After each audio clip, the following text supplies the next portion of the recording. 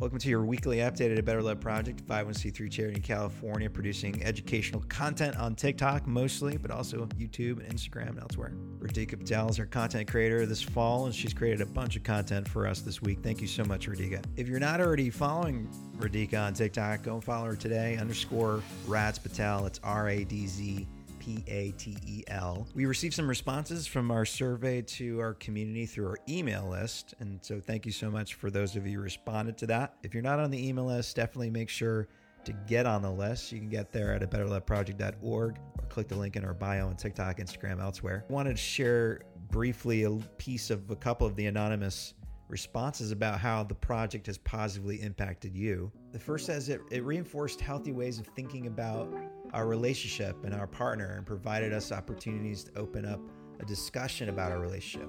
And this other one, and then I'll move on, says it reminded me of the basic needs that I had neglected. Well, here we go. We've got these opportunities that are ahead of us if we're in relationships right now to make them better.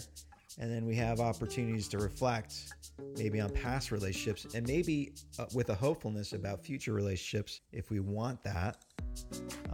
That we're not going to neglect our core needs. We're not going to do that. We're going to maintain high standards and we're going to get those core needs met. And we know that the masters do that, right? 20%, 25% of folks out there in long-term relationships are really rocking out.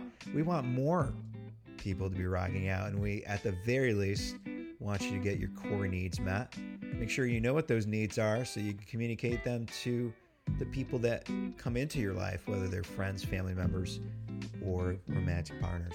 As always, if you have a relationship question about a romantic relationship you're getting into now or you've been in for a while, if there's some conflict that you want to manage more effectively, there's something you want to know more about, email me, Greg at abetterloveproject.org.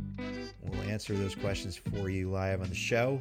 That live show on Tuesday, if you miss it, it'll drop as a podcast. You'll hear it here if you're subscribed on Apple Podcasts, Spotify, or wherever else you get your podcast.